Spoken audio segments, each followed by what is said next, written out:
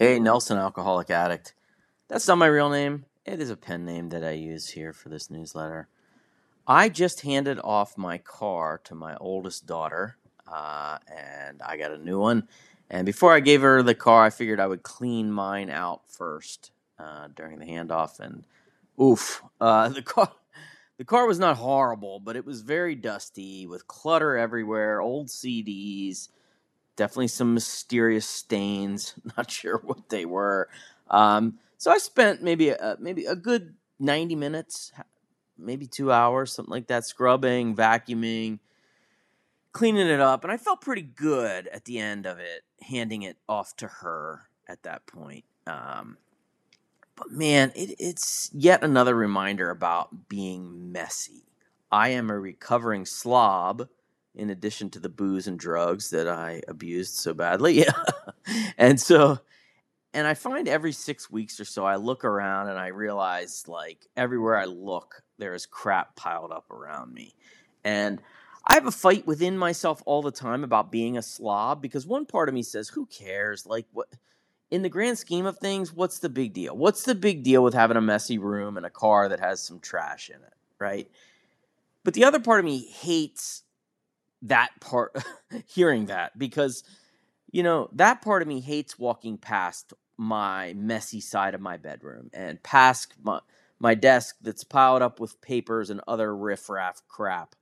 And then out to the car that has receipts and stuff laying all over it, the floors.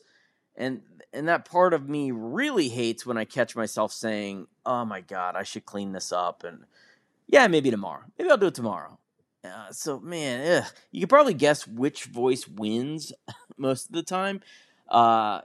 It's not the one that decides to clean up immediately. I'll give you that hint. I will give myself some credit that I have improved. I don't think that I'm gross anymore. There's no old food with bugs crawling around on it. There's no weird smells. It's just piled up laundry, old papers that I should file or get rid of. Basically clutter. I'm not great about clutter.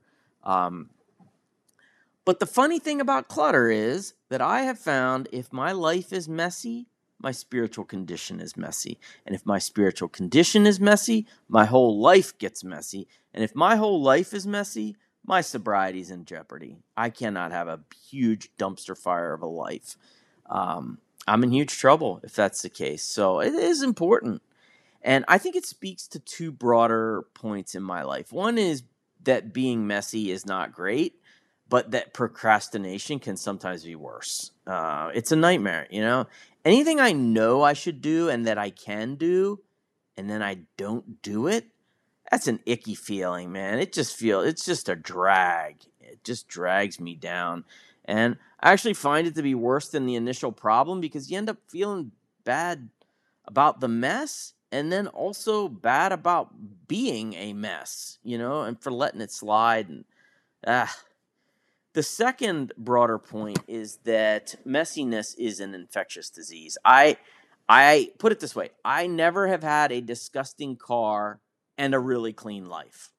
I've never had mounds of crap all over my house, but been serene and content. There's always a connection between my literal messiness and my figurative messiness.